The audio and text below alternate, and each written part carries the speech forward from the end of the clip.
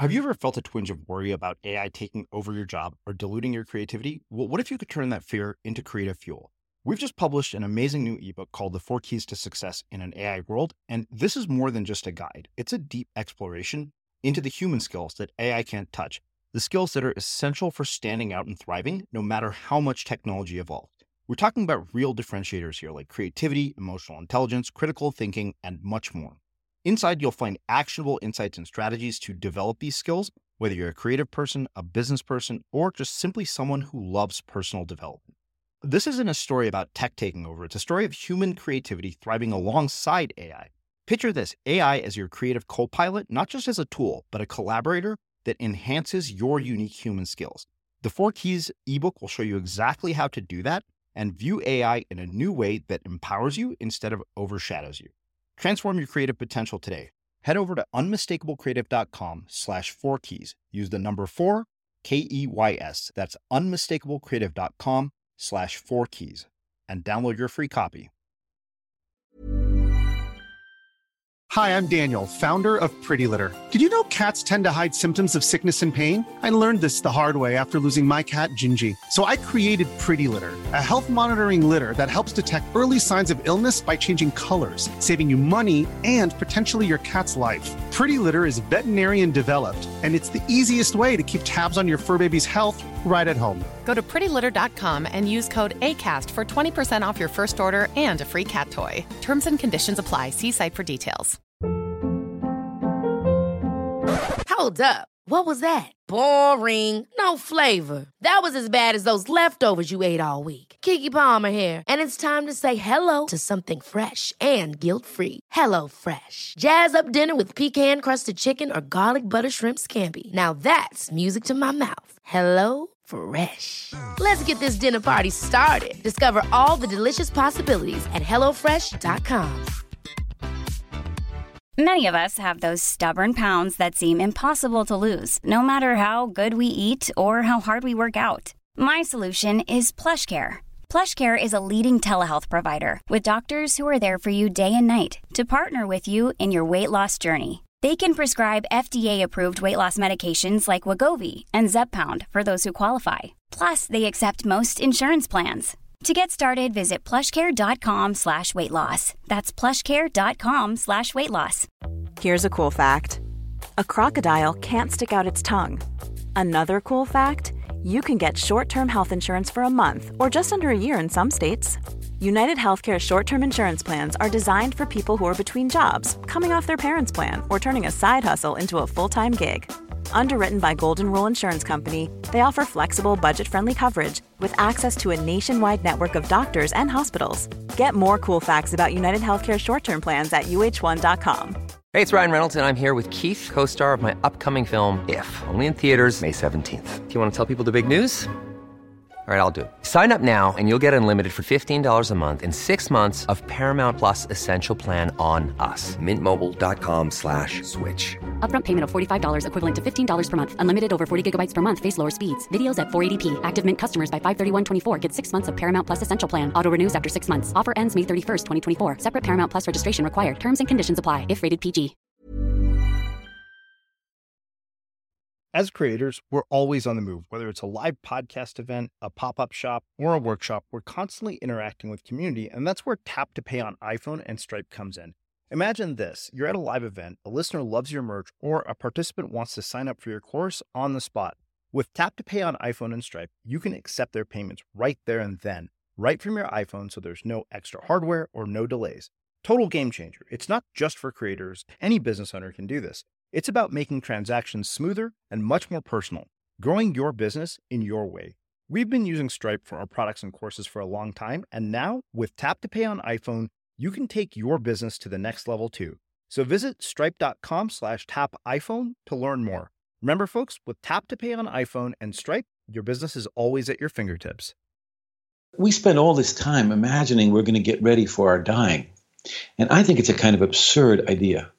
To imagine that at the time of our dying, we will have the strength of body, the emotional stability, the mental clarity to do the work of a lifetime. It's an absurd gamble. So we should do this work now. And that includes those of us who are not dying, who are with, our aging parents, for example. Be with them now. Tell them you love them now. Waiting is full of expectation. Waiting for the next moment to arrive. We miss this one. Waiting for the moment of dying. We miss all the moments in between. Yeah. So that's the great thing. Hold death out there as a shine a light on it, so to speak, and hold it out there as a way of reminding you to attend to what most matters.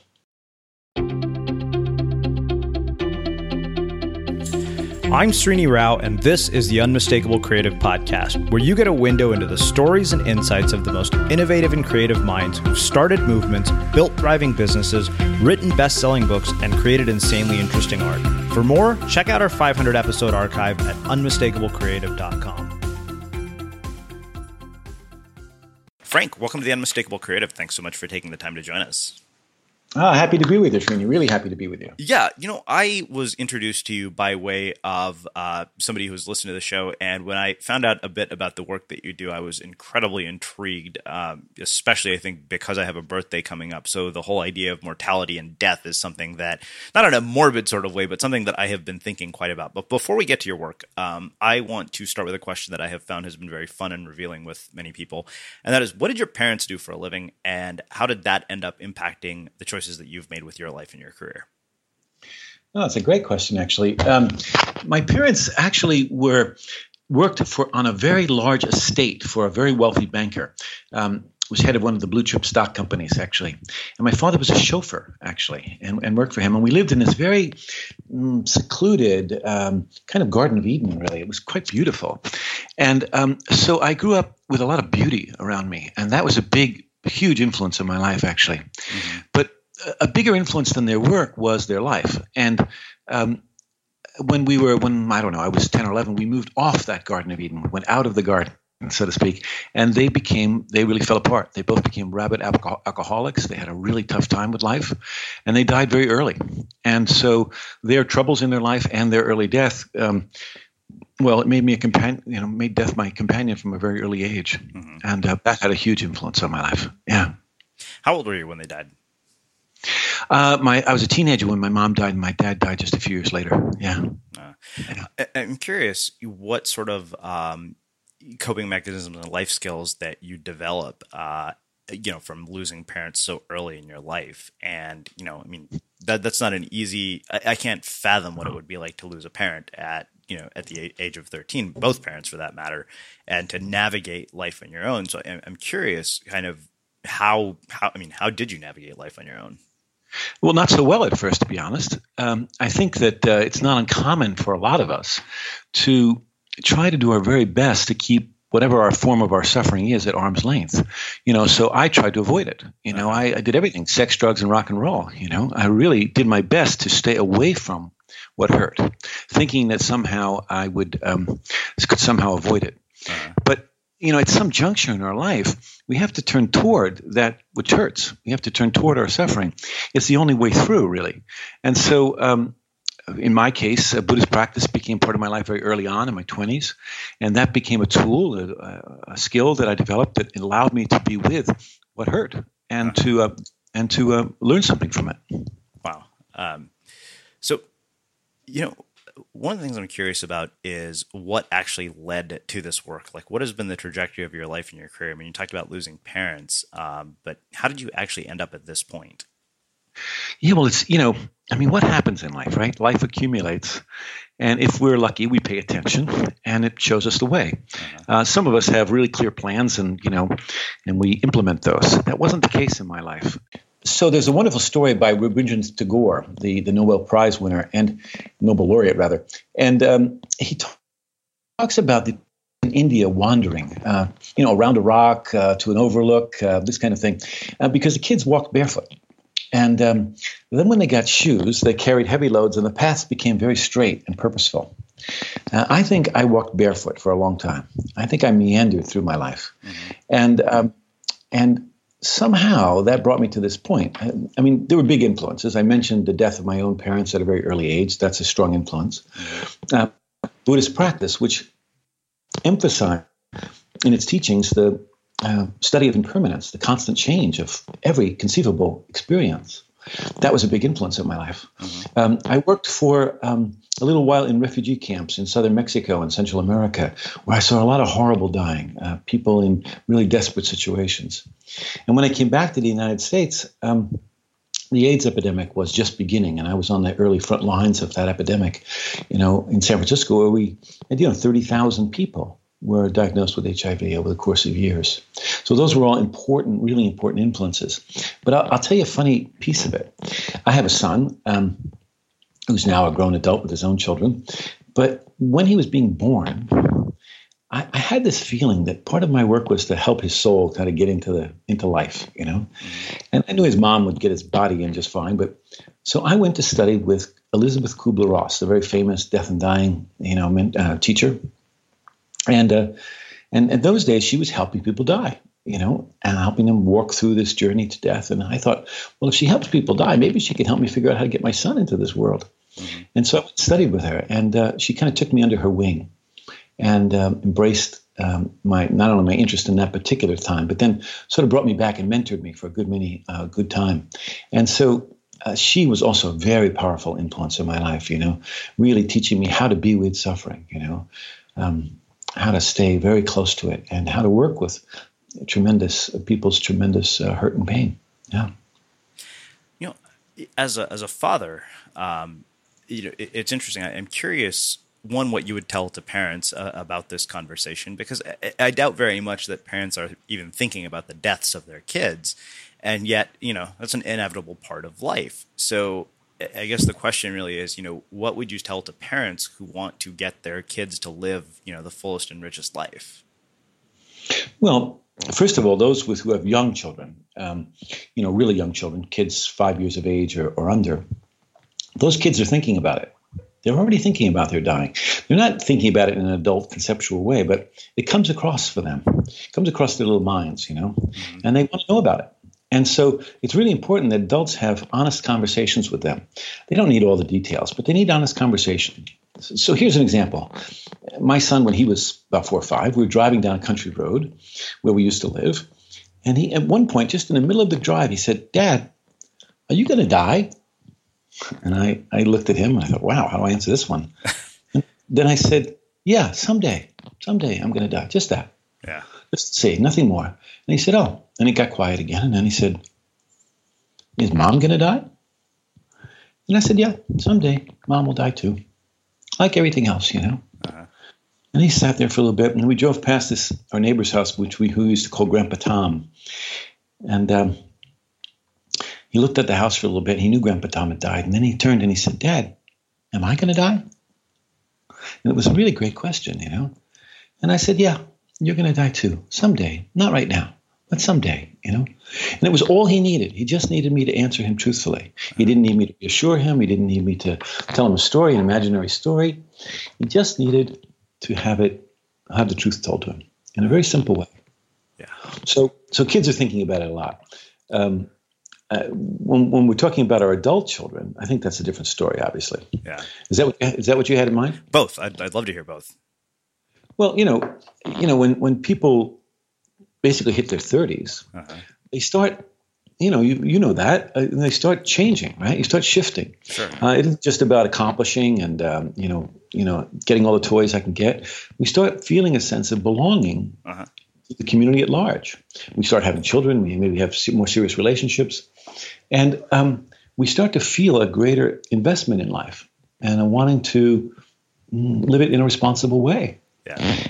And one of the things that I think helps us in that is the reflection on death. Now, that sounds morbid, but actually it's incredibly life-affirming because, when we touch how precarious this life actually is, then we also touch how precious it is. And then we don't want to waste a moment, then we want to jump into our life with both feet. We want to tell the people we love that we love them, And so death has this, the reflection on death, I should say, has this unbelievable capacity to show us what's really important. Yeah. And that's why it's important to keep it in a framework, not just to prepare for some moment at the end of a long road, but to recognize that it's with us all the time in the very marrow of our activities, the very marrow of this life. Yeah. So I think it's life affirming. Yeah. actual include death. Yeah. It's so interesting that you bring, up 30s, because I literally was just writing this. I do a post every year on my birthday. Usually it's like 38 life lessons from 38 years. And this year's is going to be 39 observations of a life that hasn't gone according to plan. And, one of the things that I've been thinking a lot about, and now that I have you on the air, I'm going to ask you about it because it's something that has troubled me. For the longest time, I think I had this tremendous fear that I would end up alone. And then I had two relationships that were really not that great. And I was kind of like, wow, this sucks. Being alone is even better in some cases, but that fear eventually waned. And the fear that has really concerned me is the notion that, wait a minute, I'm almost 40. I'm still single. And are my parents going to die before I get married or, have kids? Are they going to, am I going to have this profound life experience with one of my parents not there to see it? Mm-hmm. And I am very curious what you would have to say to me about this. Yeah. Yeah. Well, I guess what I want to encourage is to make sure we're spending the kind of time with them that you really want to now. Mm-hmm. And don't wait for the big events of your life. Don't wait for the wedding or their death or for some other, major event. Yeah. But in the day-to-day, I mean, look, we spend all this time imagining we're going to get ready for our dying. And I think it's a kind of absurd idea to imagine that at the time of our dying, we will have the strength of body, the emotional stability, the mental clarity to do the work of a lifetime. It's an absurd gamble. So we should do this work now. And that includes those of us who are not dying, who are with, our aging parents, for example. Be with them now. Tell them you love them now, waiting is full of expectation. Waiting for the next moment to arrive. We miss this one, Waiting for the moment of dying. We miss all the moments in between. Yeah. So that's the great thing. Hold death out there as a shine a light on it, so to speak, and hold it out there as a way of reminding you to attend to what most matters. Yeah. Try telling that to my mom. What do you think she would say to that? I don't honestly know. I mean, I think, a big part of why I feel this way is because of the pressure that I get from family. I mean, it's a culture that I grew up in, to be, 39 and single and not married and not have kids. I mean, it's almost sacrilegious in the community that I grew up in, Yeah, no, I understand. And, we take on these things, of course, and sure. Feel enormous pressures and they become our inner critic and they tend to stop our growth, actually, when we take those kinds of belief systems on for ourselves. Yeah. I was working I teach a lot in Italy, and I was working with a young woman who was about 39, actually, and she was a doctor, great anesthesiologist, and we were working on the critic. We were talking about our self-critic, and how, it has its way with us, right? I mean, our critic's always there, right? When we're eating, when we're, working, when we're making love, there's our critic. And so we're doing this work, and she said, I don't really have a critic. I said, are you sure? And she said, yeah, I'm sure. And I said, would you like to find out? And she said, yeah. I said, could it hurt? Are you sure? Yeah. So I just leaned in very quietly. No yelling, no. And I just said, how come you don't have any babies yet? Just like that. Just that simple. And she burst into tears. And what it was is that the cultural bias in her case, as a woman of childbearing years, everybody expected that she would have a child. Mm-hmm. And the taxi cab driver says, where's your babies? So I think this was part of her experience. And so what happened was, after our conversation, I held her and worked with her a little bit. She went into therapy. She did some work. She realized that she was really afraid of having a kid. She got through that fear, worked it out. Next year, she came back to the workshop. She's still a wonderful doctor, and now she has a child. And I don't mean that that's the outcome that has to come out of it. I just mean it's really important that we look and see how these kind of beliefs, cultural biases, et cetera, are affecting us, how they shape our lives. Sure. And to really question them, to inquire. Yeah. Wow. Yeah. this is something that really struck me as I was thinking about our conversation. We all know we're going to die, right? It's, it makes its way into cliches and self-help books and everything imaginable, like you kind of know this is an inevitable moment in your life. And at the same time, we don't have this sort of, almost inherent appetite for risk and doing these wildly ambitious things. It's not just our nature to say, you know what, I know I'm going to die, so I'm going to try to live as much as possible. Why is that? Well, we have a tremendous capacity to distract ourselves from this truth, right? Think about how we distract ourselves from pain, even small physical pains, we're always, that's our primary practice in this life is distraction. It isn't turning toward what's actually true. Look, here's the deal. As you suggest, we're all going to die. None of us are going to get out of here alive, right? So this is actually basically true. We know this to be so. But oftentimes I think we opt for comfort over truth. We take what is familiar and we stick with that. And sometimes what happens in the course of that is we get so adjusted to what's familiar, thinking that it will somehow fend off what frightens us, that we start living smaller and smaller lives, not bigger and bigger lives. Yeah. My experience is when we embrace dying, it actually gives us more courage. We take more risks. We forgive more. We step into the mystery of life a lot more fully. That's what I learned from being with people at the end of life. They're not wasting time. They don't spend time on petty conversations. They want to know what matters. And the two questions that matter most for people at the end of their lives is not whether or not, they went on that holiday to Thailand or whether or not they bought that car that they wanted. The two questions are, am I loved? And did I love well? Those are the two big questions. It always comes down to that, do I belong? Am I loved? And did I love well? And we don't have to wait to the end of our life to figure out the answers to that, Yeah. So, I was going to ask you, when, you're working with dying people, I'm curious what they say when they reflect on their work and their careers. And I'm curious also how it differs from people who are rich and people who are poor. Yeah, well, that's a really good question. I, as you know, helped to co-found the Zen Hospice Project, which was the first Buddhist hospice in America. Yeah. We started in San Francisco, and for the most part, we worked with people who lived on the streets. I changed, diapers on park benches behind City Hall a lot, And a lot of the people I worked with lived in really terrible conditions, rat-infested hotels, park benches. They were alcoholics, they were prostitutes, they were homeless folks who barely survived, I would say, on the margins of society. And often they wore this face of resignation, or they were angry about their loss of control, or they'd lost all trust in humanity. And some of them were from cultures that I didn't know, speaking languages I couldn't understand. And some of them had this really deep faith that carried them through the process, and others swore off religion years ago. There was this wonderful man, Nguyen, a Vietnamese man, who really feared ghosts, I remember.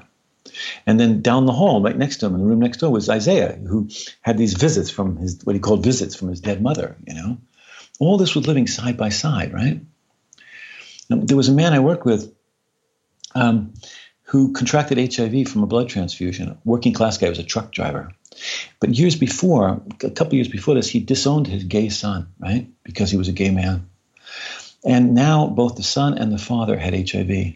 And they were in twin beds in the same room being cared for by Agnes, who was, the son's mother and the father's wife. These are the folks I work with. And some of them were, we worked with, people who had from all stratas of society. So some people had, tremendous resources, and they were, powerhouses in the city. And others of them just had the shirt on their back, and that's all. What I would say is that all of them were my teachers, every one of them. The ones who blossomed in their dying and found the kindness that they'd always been looking for, and also the ones that turned toward the wall in withdrawal and they never came back again. All of them taught me something, They invited me into their life. They in the most vulnerable moments, they helped me get up close and personal with death. And in the course of that, they really showed me how to live. And so I'm ever grateful to them, really grateful to them, you know. Look, our system, even the hospice care system, which is predominantly was begun taking care of middle-class white folks who had intact families.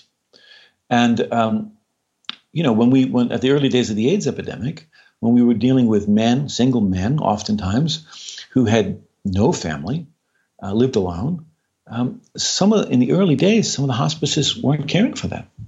And so we had to create new systems. Folks who have been living on the edges of society in some way, they don't have a lot of trust in the system. And so they often get less care, poor pain management, bad symptom control, and they don't necessarily access services. And I'm afraid given the way things are going in the government, we may be headed to more of that. Yeah. The other thing that really struck me was, your upbringing of being raised around wealth. And so I'm curious, having had these perspectives, being raised, in this environment of beauty and wealth, losing your parents, and then also, working so closely with dying people from multiple economic spectrums. What's your own perspective on money and wealth as a result of this? Yeah, well, it's funny, I've never hungered after wealth. It just hasn't been one of those desires. There was a time in my 20s when that was a big part of my life. I literally used to produce rock and roll concerts, and I thought that, that was going to make me rich and happy, and it just made me tired. It was fun, but the thread through my life has always been service. It's always been compassionate service. And I suspect it's because I had a lot of fear. And, having grown up in the conditions that I encountered as a young man. And so that service, that compassionate action was a kind of balancing factor, if you will, for all of that. So money's never been the driving force for me. I've always fortunately had enough to sort of manage my life. But I've been with people who are dirt poor, and I've been with people who have enormous wealth around the time of their dying. And honestly, yes, the folks who had a lot of money, well, they got better conditions. But it didn't necessarily make them any more open to their dying process, Uh-huh. I work with, I'm thinking of this right now, this one family, very wealthy, really wealthy family. And the mom was dying of brain cancer. And she'd been badly abused by her husband. And she came to stay with us. And it was a tough situation, But over the course of the time that she was with us, her husband and her made a reconciliation, in part with our help, And but it took her dying, really, to really make that happen. They had a young boy who had Down syndrome, and he was about 10 or 11, I guess, but he had sort of presented as a 5 or 6 year old. And when the mom died, Dad asked me, well, what should we do? Should we bring him or not? And I said, yeah, definitely bring him over, And he said, well, I'm not sure. Maybe it'll frighten him. He said, maybe I should call his therapist. So she called the therapist, or he called the therapist. And the therapist said, no, don't do it. When I was a little girl, they made me kiss my grandfather in the coffin, and it was terrible. I don't recommend it. So he called back and he told me this. And I said, well, why don't you come over, bring Tommy, and bring the therapist? So they all showed up at the door, therapist and dad and the rest of the family. And we went upstairs to Mom's room where Mom had died, an hour or two before. And everybody was terrified. What will happen to young Tommy? And I just held Tommy's hand, and he went right up to the bed and he just kissed his mom on the forehead, as he had every other visit he'd made. And then he looked at me and he said, where has all that gone? That's what he said. Where has all that gone?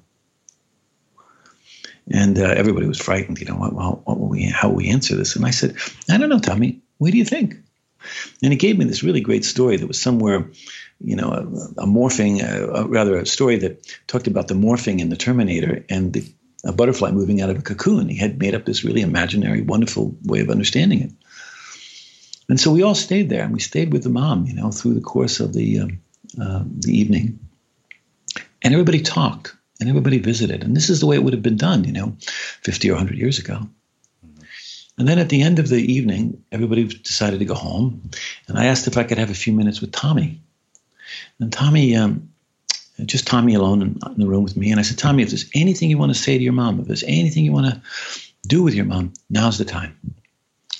And so he did the most amazing thing, Sharina. He went over to his mom and he touched her whole body, her face and her arms, her hands, And then he leaned in and he smelled her. He actually put his nose to her and he smelled her. And it reminded me once of being on a country road. A mother deer had been hit by a car and a fawn was there next to the mother deer, trying to understand what had happened, to understand it in a visceral way, That's what Tommy was doing. And I sometimes, wonder, wouldn't it be amazing if adults could do something like that, If adults could get that close in a way and be that unfrightened about death, I wonder how it would change our lives, if we didn't see death as the enemy, if we thought of it as the culmination of a whole lifetime, as maybe the greatest opportunity for transformation we'll ever have, I think that's some of what Tommy discovered. And I think that's available to us all the time, whether or not someone's dying in our family or we're diagnosed with a serious illness. It's always available to us, Let's just look and see how we meet endings, at the end of the day, or when we leave, a meeting with a colleague, or, we're at an event and we leave, how do we say goodbye to people, Pay attention to endings. And I think that helps us enormously to understand something about our relationship to death. Ryan Reynolds here from Mint Mobile. With the price of just about everything going up during inflation, we thought we'd bring our prices down. So to help us, we brought in a reverse auctioneer, which is apparently a thing. Mint Mobile Unlimited Premium Wireless. How to get 30, 30, how to get 30, how to get 20, 20, 20, how to get 20, 20, how to get 15, 15, 15, 15, just $15 a month? Sold! Give it a try at mintmobile.com/switch. $45 up front for 3 months plus taxes and fees. Promo rate for new customers for limited time. Unlimited more than 40 gigabytes per month. Slows full terms at mintmobile.com. Hey, it's Paige DeSorbo from Giggly Squad. High quality fashion without the price tag. Say hello to Quince. I'm snagging high-end essentials like cozy cashmere sweaters, sleek leather jackets, fine jewelry, and so much more. With Quince being 50 to 80% less than similar brands. And they partner with factories that prioritize safe, ethical, and responsible manufacturing. I love that. Luxury quality within reach. Go to quince.com/style to get free shipping and 365-day returns on your next order. Quince.com/style. Hi, I'm Daniel, founder of Pretty Litter. Cats and cat owners deserve better than any old-fashioned litter. That's why I teamed up with scientists and veterinarians to create Pretty Litter. Its innovative crystal formula has superior odor control and weighs up to 80% less than clay litter. Pretty Litter even monitors health by changing colors to help detect early signs of potential illness. It's the world's smartest kitty litter. Go to prettylitter.com and use code ACAST for 20% off your first order and a free cat toy. Terms and conditions apply. See site for details. Cool fact, a crocodile can't stick out its tongue. Also, you can get health insurance for a month or just under a year in some states. United Healthcare short-term insurance plans, underwritten by Golden Rule Insurance Company, offer flexible, budget-friendly coverage for you. Learn more at uh1.com. Hey, it's Ryan Reynolds, and I'm here with Keith, co-star of my upcoming film, If, only in theaters May 17th. Do you want to tell people the big news? All right, I'll do it. Sign up now and you'll get unlimited for $15 a month and 6 months of Paramount Plus Essential Plan on us. Mintmobile.com/switch. Upfront payment of $45 equivalent to $15 per month. Unlimited over 40 gigabytes per month. Face lower speeds. Videos at 480p. Active Mint customers by 531.24 get 6 months of Paramount Plus Essential Plan. Auto renews after 6 months. Offer ends May 31st, 2024. Separate Paramount Plus registration required. Terms and conditions apply if rated PG. As creators, we're always on the move. Whether it's a live podcast event, a pop-up shop, or a workshop, we're constantly interacting with community, and that's where Tap to Pay on iPhone and Stripe comes in. Imagine this. You're at a live event, a listener loves your merch, or a participant wants to sign up for your course on the spot. With Tap to Pay on iPhone and Stripe, you can accept their payments right there and then, right from your iPhone, so there's no extra hardware or no delays. Total game changer. It's not just for creators. Any business owner can do this. It's about making transactions smoother and much more personal, growing your business in your way. We've been using Stripe for our products and courses for a long time, and now with Tap to Pay on iPhone, you can take your business to the next level too. So visit stripe.com/tapiphone to learn more. Remember, folks, with Tap to Pay on iPhone and Stripe, your business is always at your fingertips.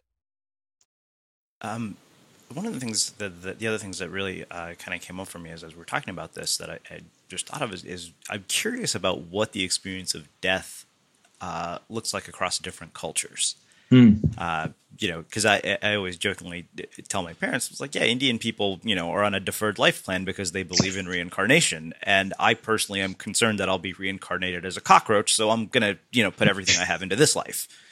So, I'm genuinely curious, like what your work has shown about sort of death across different cultures.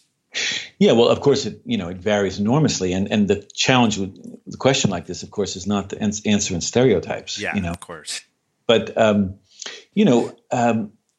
cultural programming, cultural conditioning can have a huge influence. So here's some examples. So I'm working with a Latino family. I see them in the hospital. I've gone. Their father's being referred to the hospice. He's the padrone. He's the head of the family. And I meet in the hallway, and there's 14, 15 people there. All want to talk to me. This is pretty typical, right? And they said to me, don't tell our father that he's dying. Will you promise us that you won't tell our father that he's dying? I said, I promise you, I won't do that. Mm-hmm. And I said, but can I go in the room alone? Yes, you can. So I went into the room, sat down with the father. He said, I know who you are. You're here from the hospice. He said, I only have one request. I said, what is it? He said, don't tell my family that I'm dying. Don't tell my family that I'm dying. I said, I promise you, I won't do that, So there's this kind of collusion that can sometimes happen out of a loving protection, actually. A loving protection. That's what it is. And so in some cultures, the dying experience is absolutely shared through the whole family. And everybody's there, auntie and uncles and cousins and the whole lot, And that's beautiful. One beautiful way in which death happens, There's other cultural conditions where people want to die alone. No, I call a family member and say, it looks like your mom might be dying. And they say, okay, well, I'm not going to come because I want to see her the way I remember her, the way I saw her last week. Mm-hmm. They don't come, And that's a different kind of model that's out there. I don't have any judgments about how people should do this. I just think people do it in their own way and according to they're often according to the conditions in which they were raised.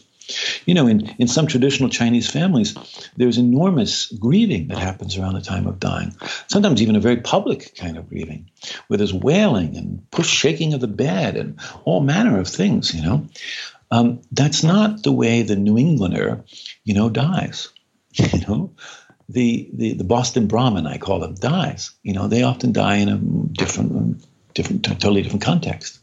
So it depends enormously. It depends enormously on the culture. African American families have really different ways of doing it, and there's no way of saying this is how African American families do it. But we know, for example, that African American families don't use hospice services as much, in part because families take care of each other. And they're not inviting strangers into that process sometimes. Sometimes that's the case. So, again, we got to be careful about not pushing, promoting something good here. But, I'm thinking about you and your mom and the question that you're thinking about, you might come back as a cockroach. Yeah. There was a guy I worked with. His name was Jackie, African-American man, a heroin user for 30 years. And he was staying at the Zen Hospice Project, right? And the volunteers had given him this kind of bracelet. The bracelet had 3 colors. And so one day I'm in the backyard with Jackie, and I'm a very curious guy. And so I said to Jackie, Jackie, what's that bracelet you got on? Oh, I don't know. The volunteers gave it to me. I said, well, what's the colors mean? He said, well, the green's for life, and the red's for passion, the black, I don't know what the black's for. I said, okay. I said, hey, Jackie, here you are in this Zen hospice, all these Buddhists. I said, anybody talking to you about reincarnation? He said, yeah, they talk about it sometimes. I said, well, you think you're going to get born again, Jackie? He said, yeah, I do. I said, oh, what are you going to do? He said, maybe you come back as a cow, He said, no, I'm not coming back as a goddamn cow. And I said, well, what are you coming back as? He said, Jackie. I said, Jackie, why do you want to be Jackie? I said, you could be a king or a queen. You want to choose that? No. So I want to come back as Jackie. I said, how come? He said, because next time I'm going to get it right. And you see, we're into a whole different conversation now, Srini. You see? If I had sat down with Jackie and said, okay, we're going to have a counseling session now about your dying and what you think about it, he wouldn't have said a word to me. Yeah. But because I was curious and we were playful in it also, and I didn't have a prescribed idea about what the outcome should be, we could have a really honest conversation, actually. So I think that's one of the things that we miss sometimes in this culture is we're afraid to talk about dying. We talk about it as a death-denying culture, and I don't agree. I don't think that's true. I think we're hungry to talk about dying, really hungry to talk about it. It's just that we're afraid. And we need somebody to talk to about it who isn't so afraid, And that's a beautiful gift you could give to your parents. Yeah. What do people say about love and relationships when they're close to death? Well, I think our romantic notion of death is that everybody makes these reconciliations and, family systems come together and it's all well. And oftentimes that's the case because, there's a kind of urgency, right, to get it together. Mm-hmm. But I think actually, the habits of a family system tend to get exacerbated in around the time of dying. So if there's a tendency toward, coming together, well, that's going to probably get stronger. And if there's a tendency toward conflict, that's going to get stronger. So absolutely, there can be tremendous moments of beautiful forgiveness. Well, here, let me share a story. There was a woman, one of the first women we ever took care of at the hospice. Her name was Blaze. And she stayed with us at Zen Center. And during the course of her stay, she asked us if we'd get a hold of her brother. Her brother was a cowboy. He rode the rodeo circuit. And this was in the days before the internet, if you can imagine such a thing. And so we found him. We found him through the Rodeo Association, and he came to Zen Center. At this point, we were actually taking care of people at the main Zen Center, where there was monks and nuns. And he showed up at the door with a cowboy hat and a silver belt buckle and snakeskin boots, And he said, "What kind of a place is this you got my sis?" I brought him upstairs to her room, and he couldn't go in. It was too scary for him. They hadn't seen each other in 25 years, right? So one day we're downstairs in the courtyard, and we're shooting the breeze, and I said, Travis was his name. I said, "Travis, I got to go home now, take care of my kids." And he said to me, "I want to tell her it, but I can't tell her it." And I said, "Well, Travis, what do you mean?" I said, "If there's something you got to tell your sis, there's not much more time." "No, I'm not good with words," he said. I said, "Well, tell me." And so he told me this really difficult story of their childhood and how they'd been abandoned and lived in orphanages and foster homes and how he'd been really tough with her. He'd been abusive to her in lots of ways, And this had led to them splitting apart and, not seeing each other as adults. And he was, riddled with regret. And so after he told me this story, because sometimes people have to tell their story, I said, "Let's go upstairs and see your sis." And so we went up to her room, and he pulled up a chair next to her bed. And he leaned in and he said, "Sis," he says, "but it's something I've been wanting to tell you for years." He said, "But I'm not so good at words." And she did the most amazing thing, Srini. She lifted up her hand like a policeman, at a stoplight. And she said, "Look," she said, "in this place, I have somebody who bathes me. I have somebody who feeds me. I am surrounded by love. There's no blame." And it was the most extraordinary moment of forgiveness I've ever witnessed. It was beautiful, a whole lifetime really forgiven, not forgotten, but forgiven in that moment. Yeah. Mm-hmm. Now, I don't think Travis could have received that gift had he hadn't also told the story, to me. Yeah. There was room now for this forgiveness. So sometimes it's like that, and it's beautiful, and there's tremendous love that emerges, even though there's been a difficult life, Mm-hmm. But it doesn't always work out that way. Look, dying is beautiful and tender and mysterious, all those things. It's also messy, but most of all, it's ordinary. All of us will go through it, And again, I don't want to tell romantic stories about dying. I want us to be real about it, But yeah, I think mostly toward the end of life, what matters is, am I loved? Did I love well? And it isn't always the family. Yeah. Sometimes it was me. It was me loving that person. When people used to come to volunteer with us, I used to say, are you really ready to let somebody into your life, to let your heart really be open, and then really to have your heart, for that person to die and for your heart to be broken? Do you have room for that in your life, Because if you don't, this isn't the place for you. You got to let yourself be touched by this. You got to let your heart really be, moved by this. That's where you learn what really works, what really helps. Yeah. And it doesn't always turn out good, Srini. I just shared with you this beautiful story of it working out well, right? And so there's the opposite. If it's okay with you, I'll share with you. Please do. So imagine a young woman, 38 years old, dying of cancer, and she'd had a really tough time with her mom. I mean, a horrible time with her mom. My mom was just really cruel to her. And now this woman had slipped into a kind of somnolent state. So she was sleeping all the time, not really a coma, but sleeping, not eating, wasn't rousable for about 2 or 3 days. And her mother came in that time from the other side of the country and sat next to her bed and began to really ask for forgiveness, apologize for the hurt that she'd done. Every family has hurt each other, But in this case, it was pretty tough. And in the middle of this, session of asking for forgiveness and apology, the daughter, who hadn't spoken in days, sat up in bed like a rocket. And she looked at her mom straight in her eye and she said, I hate you. I've always hated you. And then she died. Yeah. How do you keep your heart open in that kind of hell?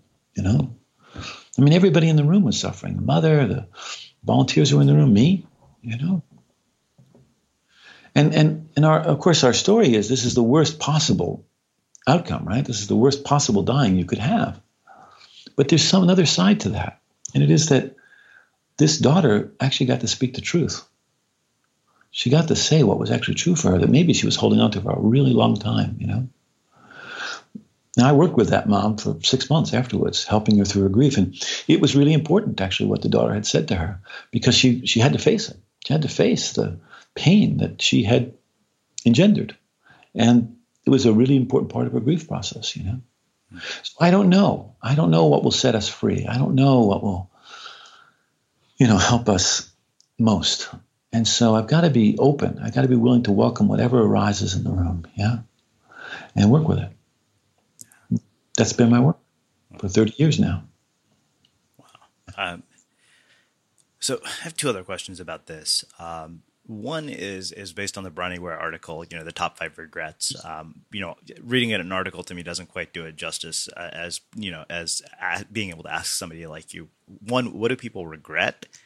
And 2, what are they afraid of when they're in that moment? Yeah, both really good questions. I mean, I think the problem with that, with not just the question, but with that idea is that we try and look ahead and think, okay, what's the thing I'm going to regret? So I'm not going to do that. I'm going to make sure I live a life that doesn't create that. And that's actually healthy. Not trying to get it straightened out in the last week of life, living our life in a way that is full and rich and meaningful and purposeful so that we don't walk into our dying with regrets. People are afraid of all kinds of things. They're afraid it will hurt.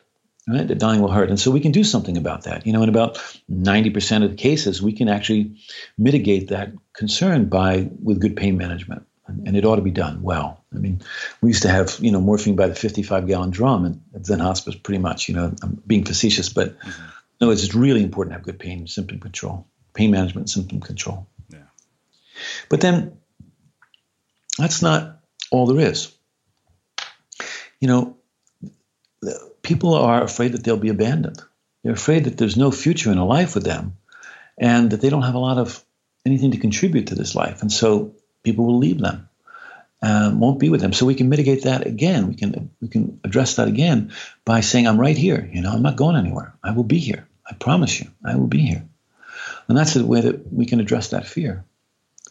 But the third one is a little more difficult and it's challenging. And it's Dying is a stripping away process, particularly dying that comes from long-term illness. It's a kind of stripping away process. All the ways we've defined ourselves. I'm a Buddhist teacher. I'm a father. I'm a, whatever it is. All these roles that we have and identities that we carry, they're stripped away by illness, or they're gracefully given up, but they all go at some juncture. And then who are we? And then we come to something far more fundamental and essential about our life. And it's not enough just to have a belief system about that. Beliefs come and go. We have to have some direct, immediate experience of our life that's reliable for us. It doesn't come and go. Yeah. Everything's happening all the time. Everything's changing all the time, rather. It's all coming and going all the time. This is the nature of impermanence. Yeah. What is it that doesn't come and go? What is it that doesn't come and go? That's a really important question for us to grapple with. And, religion has tried to answer that for a lot of people, but that's not going to satisfy us on our deathbed. What's going to satisfy us is, what do we actually have confidence in? And so we have to answer that question now for ourselves. We have to address that now. So when I'm dying, I want mastery. I want somebody who really knows what the hell they're doing and manage pain. But that won't be enough. And that's the problem. You see, right now we're giving dying over to medicine. Yeah. And it's too profound for medicine. I mean, medicine's great, but it shouldn't be the only player in the mix. So I want somebody who has mastery, but then I want somebody who can help me in the territory of meaning, who help me can figure out what's the value and purpose of this life. What's my relationship to dying, to the suffering that I'm in the midst of? So meaning, right? Now, but there's a juncture in the dying process where meaning doesn't matter anymore, where we step into a third territory, and that's the territory of mystery. That's the territory of unanswerable questions, right? Where the best we can do is stay in the room and not run away, right? This is the land of adventure. This is the land where we don't know. And we have to be willing to hold that not knowing, that openness, to our experience. It's an adventure we can't possibly know in advance. Nobody can really tell you what happens after you die. We don't know. But the process of dying, if we could think about it as this continuous unfolding, this kind of adventure that we live into in order to know, this, I think, is a really healthy way of going about it. And the people that are able to do that, they don't have too many regrets. But they haven't started it then. They started it some other time in their life, The people that have an easy time with dying have lived into the deeper questions of what it means to be human throughout their lives. And that's what really supports them in the time of their dying. Yeah. Wow. So this is a very weird question, but it's something I've been thinking about because of the fact that I'm writing a book about creative habits and writing a book about using the digital world to create. I mean, when people pass, when we have this almost digital avatar of them, what is the implication of that in death from your work? Yeah, well, it's, we don't know yet. We don't know yet. I mean, we're kind of discovering our way into this, aren't we? Yeah. What happens to somebody's Facebook profile? Exactly. Does their birthday keep coming up on everybody's feed? So I think that there's a couple of possibilities. One is I think there's a real possibility that legacy could really be supported and helped by this. That that's part of it. The other is that because of technology, we can have a lot more contact with one another. You've probably got relatives that live on the other side of the world. You can be in contact with them. You can see them. You don't have to make a trip to their deathbed in order to visit with them. So those are incredibly valuable tools that we have available to us. What happens though to our sense of self? When it gets frozen in a digital world. One of the things that it's difficult about our digital world is that while the technology keeps changing, the information doesn't change. So, the story we have about someone doesn't get to be updated. It doesn't get to continue to evolve. And so it gets a little frozen in time. And that doesn't help us. When we're grieving the loss of someone that we love, we have to kind of allow them in a way to keep changing. We have to allow the relationship with them to keep changing in a way. When someone dies, the relationship with them doesn't end. So we have to keep letting that evolve. And some of it's seeing more about them. In the beginning, maybe it's we hate them, or maybe it's we have a romantic story about their dying. And part of the grieving process is becoming increasingly more real about our relationship with them. And so it's hard to say. It's really hard to say. I don't know how it's going to go. I'm curious to see how we can use it in positive ways. Yeah. Wow, well, this has bin truly, truly profound. One of those conversations I think that I'm hoping a lot of listeners will revisit over and over again. So I have one last question for you, which is how we finish all of our interviews at the Unmistakable Creative. What do you think it is that makes somebody or something unmistakable? Well, I think it's when we really look in and see the uniqueness of every human being, and if we're really curious, we can see that about each other and ourselves,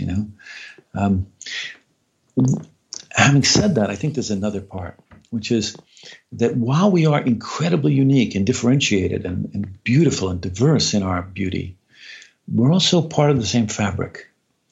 And when people recognize that about themselves, I think it gives them a depth to their lives that supports them and is a reliable guide through their whole entire lives. And that's what I strive for in my own life, to recognize my own uniqueness, but also I'm not separate from everybody else. And so there's a way in which their suffering is also my suffering, and their joy is also my joy. And that's a beautiful way to go through our lives. Yeah. Well, I really appreciate you taking the time to join us and share your story and your insights with our listeners. This really has been mind-blowingly profound. Well, I really appreciate it. And, if people want to study it more, they can look at my book, which is called The 5 Invitations. You'll find it on Amazon and local bookstores. And, I'd encourage you to pick it up and maybe use it as a way of having a dialogue with family and friends, so that we don't wait until the end of our life to learn what death has to teach us. Awesome. And for everybody listening, we will wrap the show with that.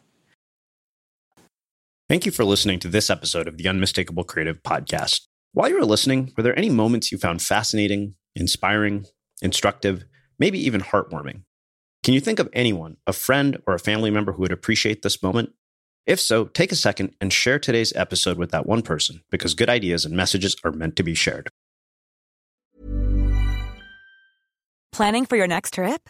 Elevate your travel style with Quince. Quince has all the jet-setting essentials you'll want for your next getaway, like European linen, premium luggage options, buttery soft Italian leather bags, and so much more. And is all priced at 50 to 80% less than similar brands. Plus, Quince only works with factories that use safe and ethical manufacturing practices.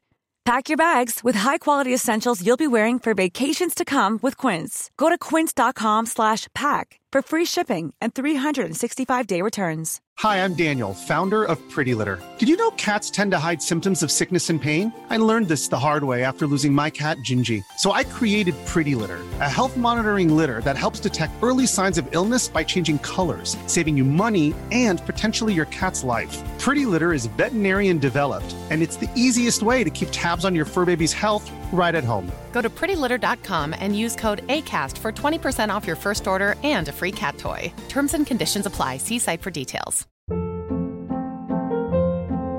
Hold up. What was that? Boring. No flavor. That was as bad as those leftovers you ate all week. Keke Palmer here. And it's time to say hello to something fresh and guilt-free. Hello Fresh. Jazz up dinner with pecan-crusted chicken or garlic butter shrimp scampi. Now that's music to my mouth. Hello Fresh. Let's get this dinner party started. Discover all the delicious possibilities at HelloFresh.com. When you make decisions for your company, you look for the no-brainers. And if you have a lot of mailing to do, Stamps.com is the ultimate no-brainer. It streamlines your processes to make your business more efficient, which makes you less busy. Mail checks, invoices, legal documents, and everything you need to keep your business running with Stamps.com. Seamlessly connect with every major marketplace and shopping cart. Schedule package pickups and see your cheapest and fastest shipping options from different carriers. With rates up to 89% off USPS and UPS rates. And with the Stamps.com mobile app, you can take care of mailing and shipping wherever you are. Make the same no-brainer decision as over 1 million other businesses with Stamps.com. Sign up with code PROGRAM for a 4-week trial, plus free postage and a free digital scale. No long-term commitments or contracts. That's Stamps.com. Code PROGRAM. Have you ever felt a twinge of worry about AI taking over your job or diluting your creativity? Well, what if you could turn that fear into creative fuel? We've just published an amazing new ebook called The 4 Keys to Success in an AI World, and this is more than just a guide. It's a deep exploration into the human skills that AI can't touch, the skills that are essential for standing out and thriving, no matter how much technology evolves. We're talking about real differentiators here, like creativity, emotional intelligence, critical thinking, and much more. Inside, you'll find actionable insights and strategies to develop these skills, whether you're a creative person, a business person, or just simply someone who loves personal development. This isn't a story about tech taking over. It's a story of human creativity thriving alongside AI. Picture this, AI as your creative co-pilot, not just as a tool, but a collaborator that enhances your unique human skills. The 4 Keys ebook will show you exactly how to do that and view AI in a new way that empowers you instead of overshadows you. Transform your creative potential today. Head over to unmistakablecreative.com/4keys. Use the number 4, KEYS. That's unmistakablecreative.com/4keys and download your free copy.